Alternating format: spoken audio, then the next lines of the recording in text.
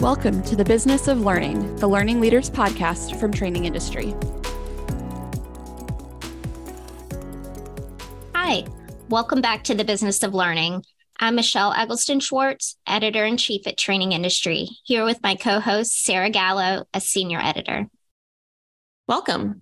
Today's episode is brought to you by Training Industry's Managing Remote Learning Certificate Program. Here's a brief message from our sponsor. Remote learning can engage learners across geographic locations and time zones, as well as learners seeking greater flexibility in when and where they learn. But delivering effective remote learning programs isn't easy. That's why Training Industry Courses created the Managing Remote Learning Certificate course, which is designed to help you build impactful virtual programs from the ground up, or to optimize your existing offerings. To learn more about the program and to download a complimentary job aid from the course, visit the show notes for this episode at trainingindustry.com/trainingindustrypodcast. Where will remote learning take you? Navigating the world of learning technologies can be daunting, to say the least, from tried and true learning management systems, which now have been revamped with innovative capabilities and more, to virtual and augmented reality and so much more. There's no shortage of learning technologies on the market. So how can you determine which one is right for your organization, and how can you even begin the implementation process? To answer these questions and more, we're speaking today with Kim Davis, a certified professional in training management, senior manager of comprehensive and innovative faculty development programs at the American College of Surgeons, and an instructor for Training Industry's Managing Remote Learning Certificate. And we're also speaking with Ted Schmitz, LMS Program Manager at Alight Solutions. So Ted and Kim, thank you both for speaking with us today. You're very welcome. It's great to be here, Sarah and Michelle. Thank you. Agreed. Thank you for having us today. Yes, welcome. Excited to have this conversation today because, as we all know, the shift to remote and hybrid work arrangements has created a lot of challenges for organizations over the past few years. So with hybrid and remote likely here to stay, how can learning technologies and tools help to support learners in this new world of work? I think the most important thing is it helps keep people connected. You know, when we're remote, depending on our situation at home, it may be even more remote than we're in the workplace. If we're somebody that doesn't have that crazy commotion at home, our workplace might be where we get that human contact on a regular basis. And the thing we want to keep in mind is that when people are remote, you know, we all were so used to going into the office, or many of us were used to going into the office on a daily basis and making those connections. So it's really important in the remote world to find tools and opportunities where people can still collaborate, even if they're separated by miles. Right. I agree with a lot of that, Kim. You have to think about what's the platform you're putting in front of everybody? Does it have a mobile component? That access to learning is really an expectation now. So if you're a new hire, if it's going to be a remote role, then people want to know what they're getting into. They want to see if there's a progression plan, and learning technologies in the org can really become sort of a marketing and recruitment tool. Definitely. Those are some good points there. When looking at remote learning programs, what types of learning technologies and tools can really help support these learners with these dispersed programs? How we work together, especially in such a remote environment and for global organizations, we need to make sure that we're putting those learning opportunities in front of everybody on a level playing field. So if a blended approach with asynchronous training facilitated through an LMS or LXP, that might be the right approach. We need to make sure that content is available in such a way that there's independence from region or time zone restrictions. So facilitation through an LMS, an LXP, but maybe in addition to that, there could be integrated social tools within your work network. Maybe mobile apps where you can push nudges and notifications to to keep people on track with training, put the training in front of them as much as possible. When it comes to content development, then maybe there are more simplistic screen recording tools, anything to make your own videos, to put brief content in front of people just in time. The authoring tools that are sort of the Cadillac versions we've been accustomed to, there could be budget constraints. So that might make it difficult for some organizations to have those tools and create really premier level content. But maybe there are some free tools or more cost-effective tools in the environment now. There are always new ones being created, but that could provide easier access and faster turnaround on your content creation. You brought up some really good points there, Ted. A couple other things I want to talk about is you mentioned earlier, bring your own device. Some companies are moving to that. And that's something organizations need to keep in mind if they are going to do a bring your own device is accessibility. Is, Ted mentioned as far as leveling the playing field is making sure if everyone is using their own devices in your organization, that we have clear technical specifications. We give them as far as expectations for operating systems and so forth. Another thing too is that if we're trying to simulate to some extent, possibly an in-person environment for some of these learning experiences, when you're looking to the technologies and tools you're going to use, consider what you would want to be able to do in a virtual environment, in a remote environment. What kind of collaboration tools do you need? Do you need whiteboards, sticky notes? Webcams are great for making that connection in the remote world. When we're working with our global partners, the great thing about using something like a webcam is it's a little bit easier in a live environment to see where something might be getting lost or where we might need to spend a little bit more time simply by reading the facial reactions, maybe body gestures, depending on what kind of camera we're using. And so, those things are, especially if you're going to do anything live, you want to take all those things into consideration. Even in an asynchronous environment, your chat boards or your message boards, how you're going to receive notifications that something new has been posted. Those are all things to keep in mind.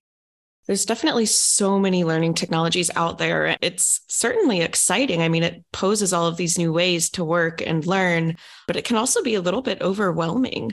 How can we even begin to determine which learning technologies are really right for your specific organization and also your training programs? Well, I think what you need to start with is a heavy focus on your pre-work and your prep. So if you're going to go out on the market and look for these tools, you want to start with an understanding of what success looks like at your organization, starting with those end goals in mind. So figuring this out through conversations with different business leaders, that's going to help drive you toward different solutions. Maybe you need a fully functional learning management system, or are you specifically looking for more of an experience platform to just push content around professional skills growth, maybe not so much of the compliance or the day-to-day? It can be industry dependent as well. If your organization is heavily audited, then maybe a compliance-focused tool is best. Or are you in perhaps a manufacturing environment where you need to focus on something that blends learning, but also perhaps incident management? Spending time gathering those functional system and user requirements, speaking to those internal stakeholders, finding out what their specific needs are. That is going to really set yourself up for success when you decide you're making that decision process on a tool. If you have a procurement group at your organization as well, make sure that they're involved in the process. You can send out an RFI and then start narrowing down your vendors, but that procurement group, if you have one, they're really going to help you have those conversations with vendors as you're going through that selection process. And I agree, Ted, with everything you just said there. A couple of things I would add is when you're going through this, just like you do for any other proposal, as really think hard about the kind of content you want to be able to deliver now and in the future. No one, I don't think, could have predicted the pandemic and what was going to happen a few years ago and what technologies we were all going to need. And some of us scrambled and some of us were prepared just because we had planned on doing some virtual things in the future. And anticipate those opportunities that you may want to explore And when you're vetting, these different technologies or different vendors, see what their capabilities are and ask them, what are their plans for future enhancements? Where do they see technology taking learning and delivery down the road? And that may even stimulate further ideas for your group for when you're going through and selecting your technology tools. It's great to hear there's really these concrete steps and pre-work almost that you can do to make sure you're making the right choice, even with all these selections out there. And another point I want to touch on is that even with all of these new and exciting learning technologies and tools on the market, training industry research recently found that the learning management system is still the most popular one. What advice do you have for our listeners who are tasked with selecting and implementing an LMS for their organization? When it comes to selecting an LMS, the first thing you need to, in my opinion, figure out is who's your audience and who are your stakeholders. Because Ted mentioned earlier, talking about if you're looking for compliance or if you're looking for a tool to help with manufacturing, and depending on what kind of training you are delivering, what kind of learning you're delivering, what industry you're in, you may have different needs, and you may have multiple stakeholders that need to use that LMS, and they may have different requirements. And so it's important to get them all in the room together, for everyone to list out all the things that are absolute must-haves. And then there's the nice-to-haves. But there'll probably have to be some compromises made, especially if you have multiple stakeholders. And knowing who is using the system now, what kind of customers that vendor is servicing now, and do they have someone similar to you, not necessarily in the same industry, but the same type of learner. Because if you have internal versus external, you may have some different challenges that you may need to address depending on how user interfaces are built and so forth. Yeah, I'd echo a lot of what Kim just said there. Really, it is, as we mentioned, starting with your internal stakeholders, having those conversations with leaders in the business, understanding what their end goals are, what their requirements will be. Arm yourself with that knowledge so that when you begin looking for the vendor, you can key in on those vendors that are going to be able to provide the practical solutions you're looking for, rather than just focusing on shiny objects.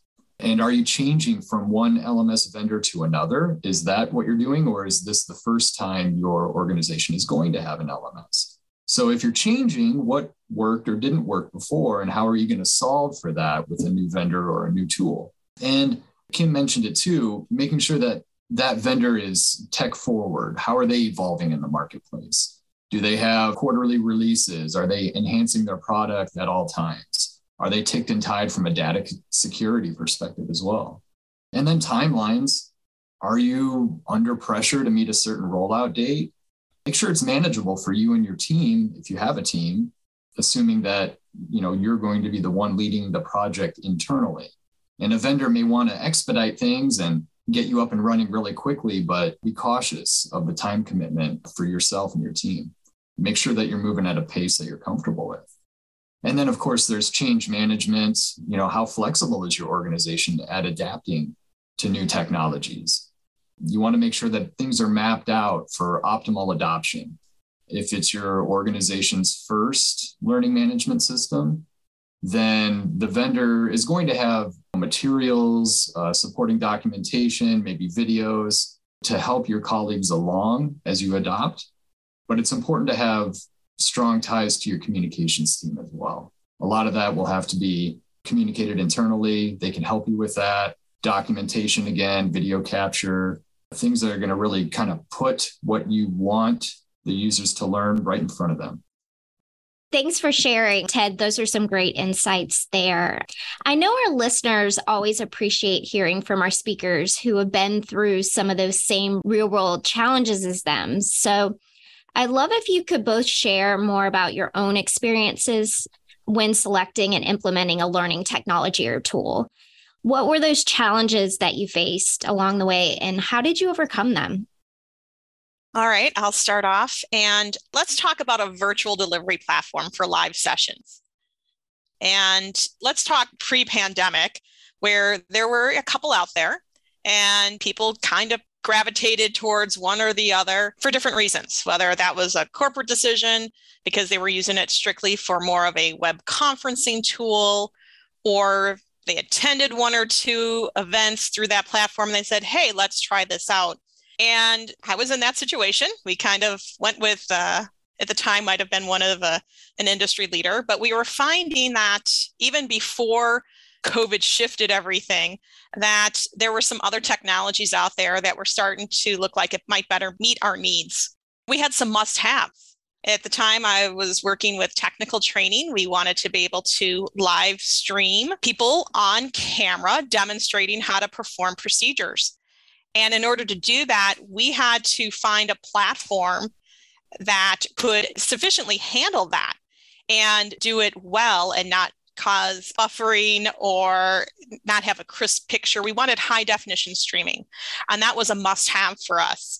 And so we had to go through a couple of different things and decide what were we willing to give up if that was our number one, because not all platforms could meet all of what we really wanted. And so going through and determining, okay, who can do the live streaming? Who can handle a chat, file sharing, breakout groups? What else was there? Whiteboards, all those kind of features that we would use in an in-person class and that we want to use virtually. How can we find a platform for that? And, some were better than others with different features. And basically what we had to do is go through and test them out and pick a group and a similar class that we were delivering and use them in different platforms. And not only have the facilitators evaluate those, but as well as the learners. And we asked the learners, in a safe environment, we asked them specifically, we're trying out some new technologies. What did you like and not like? And then the other thing too is that, again, these last couple of years, in my opinion, most of the vendors have upped their game. And so even if you looked at them a few years ago, you need to relook at them again and go through and be okay. It's okay to fail, I guess, when you're trying these out, because what you need to do is ultimately find the solution that works best for you. And it might be that you support two different solutions. Again, if you're talking internal versus external, what is the world using? Again, a lot of us were forced to go into a virtual environment to keep that human connection when we couldn't. And so some people became more comfortable with one technology or another. And that also helps on your other end of who is your audience. Internally, everyone might be comfortable with multiple technologies, but externally, they might only be more comfortable with a different technology because that's what their kids use or that's what their family use to stay in touch. So those are just a couple different things to consider when you are looking at least based on my experience, when you're looking at implementing a new technology or tool.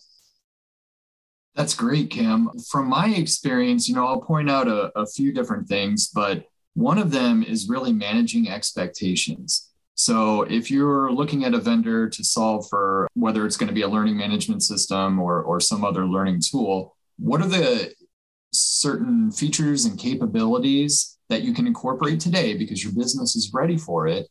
But are there aspects of the system that you might be able to phase in, roll out a little bit later? So maybe you're going to sign a contract, but maybe you can turn on some stuff 6 months down the road after implementation. So again, this kind of goes to being cautious about your time and your commitment and what your project management team internally can handle. But there's nothing wrong with trying to do that or having discussions with leaders about phasing in aspects of a system. From an implementation side, I've seen where automation was not incorporated at the outset. So perhaps you have an HRIT group. If you have a human capital management system, an HCM, and perhaps a team that handles integrations or data feeds between your HCM, which is your source of truth, into your learning management system. And maybe they're actually the same tool, maybe they're the same solution, but if the learning management system is separate, make sure that you have that nightly or at least weekly automation feed that rolls in your organizational and your user demographic data. So that's a real key point. You want to automate as much as possible. Make sure that your leaders are going to get what they believe they're going to get out of the system. This has been a call out for me in the past where Maybe a leader assumed that a certain feature, or perhaps it was reporting, might be inherent to the system, or the understanding is that it would be done in a certain way. And then once fully implemented, it turns out it's not quite what the expectations were. So kind of get ahead of that, make sure that any features are shown visually and not just verbally, so that everybody has alignment and understanding of the product. The last piece I wanted to mention is just to think about your administrative setup. Is it going to be centralized or federated? You want to, in my opinion, I've had a little more success when it's a centralized administrative team. So if you do have the benefit of having a team of administrators, rather than having it branched out where different people are providing different inputs, perhaps not in a consistent manner. Perfect. Yeah, there's really so many different things to consider. So thanks for shedding light on some of those from your experiences. Well, I think to switch gears, I don't really think we can talk about learning technologies without acknowledging what's sort of an elephant in the room, or in the virtual room, as this may be the case, but that's really around gaining the buy-in that you need to purchase. Kim and Ted, how can learning leaders really gain the buy-in they need to purchase and implement some of these new exciting technologies on the market? Well, I think a lot of this comes out of necessity. So again, it depends on your organization. Is it compliance focused? Are you under audits? It could be dependent on your industry. But I think we have a unique opportunity at this time, post-pandemic, to put focus again on learning and skill growth. So HR organizations are understanding this now, and it's a real focus on retention given the current state of the job market. So now could be the right time to capitalize. Look to a VP in HR. Maybe it's your chief human resources officer. Your recruitment team can likely back you up with data or at least anecdotal evidence on what new prospects are looking for in an organization when it comes to learning and development opportunities. So we know that career paths aren't necessarily linear or the traditional ladders that they may have been in the past. Once a new hire has settled in for a bit and started to look at the business, they may look for other opportunities or develop interest in other departments or entirely different tracks within the organization. So the learning technologies and the content that you might purchase or create can really help to steer them in those efforts. And what you're doing is you're making it apparent that you're willing to enable internal growth, whatever form that may be in.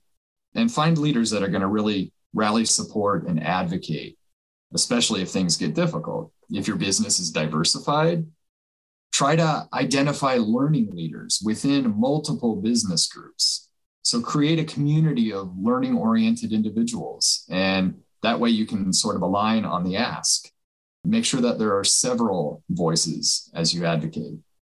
And one last item I wanted to mention here was return on investment. So ROI is incredibly important as budgets are tight and investments need to be sort of proven to have a certain level of value.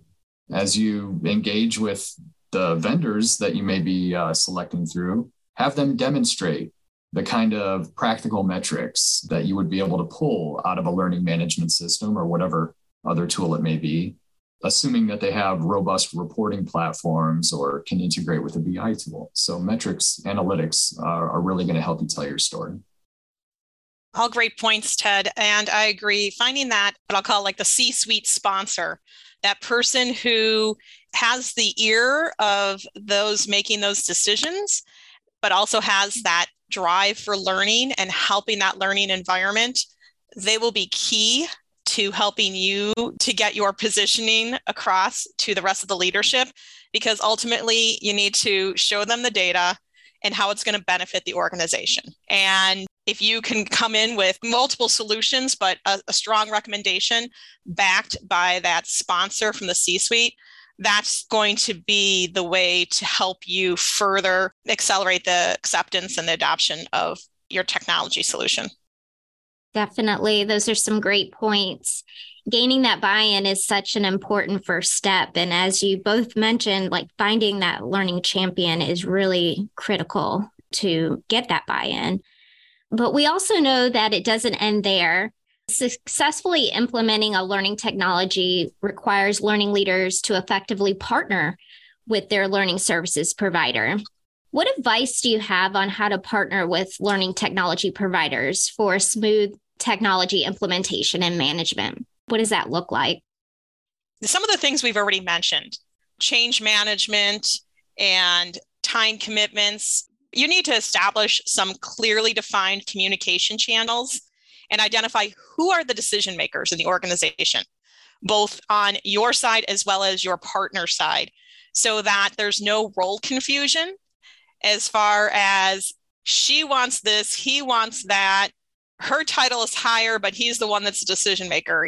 And it's not necessarily anyone doing anything deliberately, it's just role confusion. So clearly define who has which role and who is that final decision maker, especially when you're talking about implementing these systems and if they're going to be talking to other systems and we have to build bridges and all those kind of things. We want to make sure we're talking to the right people. Project management is key. Usually when you're implementing stuff, both parties have a project manager of some sort. From my experience, sometimes it's better to get what I would call, I don't want to call it a third-party project manager, but somebody who's not emotionally connected to it. Maybe somebody outside of IT, outside of the learning department, somebody who is going to be much more objective and stick to those communication channels to make sure we get those decisions. We mentioned before a team, having that dedicated team for the oversight and a clearly defined implementation plan. And something that I hate to say, but I've seen missed too often on implementation plans for things like this is training. And when I say training, it's, oh yeah, we'll train the people, the administrators maybe, but they forget if it's a tool that your instructional designers are going to need to use or a tool that your facilitators are going to need to use. Not do they just need a training plan, they need an opportunity to practice with it before you go live. So take those things into consideration when you're working with your partner to build those into your timeline so that everybody's comfortable with the technology before you go live. Because if everybody's not comfortable and if we don't have adequate training for everyone, you're setting yourselves up for a bunch of headaches. Nobody wants any more headaches than they already have, right? Yeah, a lot of what Kim said really rings true. When you've selected your vendor, and I'm just going to assume it's a learning management system at this point, when you sign that contract, they will likely set you up with a project manager from their side that's going to work with you and see you through the process. Now, that process may be several months. So you want to make sure that you're developing a good relationship with that point person on their side. Make sure that they're working with you. Their responsiveness is up to par, up to what you expect. If you find that something is lacking, don't be afraid to speak up because you don't want to go so far down the road and then kind of have it pile on you toward the end. So that kind of goes with being cautious on your time commitments. If a vendor wants to have you up and running in 12 weeks, is that practical for you? What level of internal support do you need? Can you delegate? Do you actually have a team that's going to assist you on your end? So be cautious about taking on too much too quickly. And then what Kim said about training, not only administrators, but all levels of training. So a vendor should be able to provide you with guidance there and materials. Another big one on the vendor side would be a governance mechanism. So maybe you've worked with a learning management system in the past. Maybe you have some internal processes that you like and you can start them fresh. But if not, do they have sort of a structure and a mechanism or a cadence that they can help you define as you take this on? Customer support is another area that I think is really important. So when contracting with a vendor, make sure that you understand what the parameters are around support levels. You will likely need them. You're going to have questions after your go live. So establish what those SLAs are for the vendor. Make sure that you have a direct line to that implementation manager, at least while you're going through the implementation phase, hopefully a little bit after your go live, but be cautious about that too. And then I want to kind of loop back to that idea of reporting and ROI. Can they help you set that up so that you're ready for go live? So that the moment your users are jumping into the system, in those couple months afterward, you've got something set up where you can display analytics to some of your leaders. They're putting this heavy investment in. They're speaking on your behalf, rallying around the cause, and you want to make sure that you have something to show right away. So just make sure you're at a comfort level with ROI. Those are great recommendations for just making sure everyone's on the same page, which is really important with any sort of partnership. Well, before we wrap up, Kim, Ted, are there any key takeaways that you'd like to leave our listeners with today? Well, I have a few. Really, at a very basic level, you're looking for a solution or a tool that, to the fullest extent possible, is streamlined, simplified, sustainable, and scalable. So something that's easy enough to use, but you want to grow with it. So look for that in a tool and in a vendor. I've said it several times, especially when it comes to timelines, don't bite off more than you can chew. Just be very cautious about that. And then Kim and I have both mentioned that sponsorship. That's really critical to get not only budgeting, but to rally the troops and kind of get everything underway. Create time with your stakeholders so that they understand what content migration may need to occur. So if you have an established LMS, do they need to hand off all of their materials for upload? Will the vendor take care of that? How is that going to be managed? Possibly an administrative team. So think through that. Remember, when you're having those conversations with the stakeholders, this is a great time to clean up content, review what may be useful going forward. So they have that opportunity. Migration of historical data as well. You'll probably want to have some consultations with those stakeholders, perhaps with a legal compliance team on if historical data needs to be loaded into a new system or can it be kept separate. And another piece, when you're talking to those business stakeholders, you're developing relationships along the way. So maybe you're talking to internal IT representatives, your procurement group, your legal compliance team. Those relationships are really going to be handy as you go live and head several months down the road with your new system. And then again, it's that whole idea of the return on investment, maintaining that level of engagement, communicating new releases or new aspects of technology, working with those stakeholders as you incorporate their learning initiatives and keeping that feedback loop alive. So you're going to create all these relationships, but you need to maintain it and keep it growing moving forward. And I echo everything that Ted said there. Additionally, I would encourage you to do your research on your own. And so that means getting out onto social platforms, following these companies, maybe key influencers that are not necessarily in those companies, but key influencers for different technologies, reading reports, as we referenced earlier, the training industry reports, and really doing your research on them, because these companies are all in the business of sales, right? They all want to sell their product. So you might have to do your own little research and talk to real users, not necessarily the ones they recommend. Try and use your own network and find out, does anyone use these products, things of that nature. And if you have the opportunity to attend, whether it's a live event online or in person for one of these organizations where you can see what they really do or what they can provide for you, those are some great inside tips that get you outside of the sales room and can really see the user experience on both the administrative side as well as the user side. Perfect. Well, how can our listeners get in touch with each of you after the episode if they'd like to reach out? I can be found on LinkedIn. I know there's a lot of Kim Davises on LinkedIn. If you search for Kim Davis CPTM, that's Certified Professional in Training Management, that's the fastest way to find me on LinkedIn. Yeah, the same with me. I would say LinkedIn is the best way to reach out.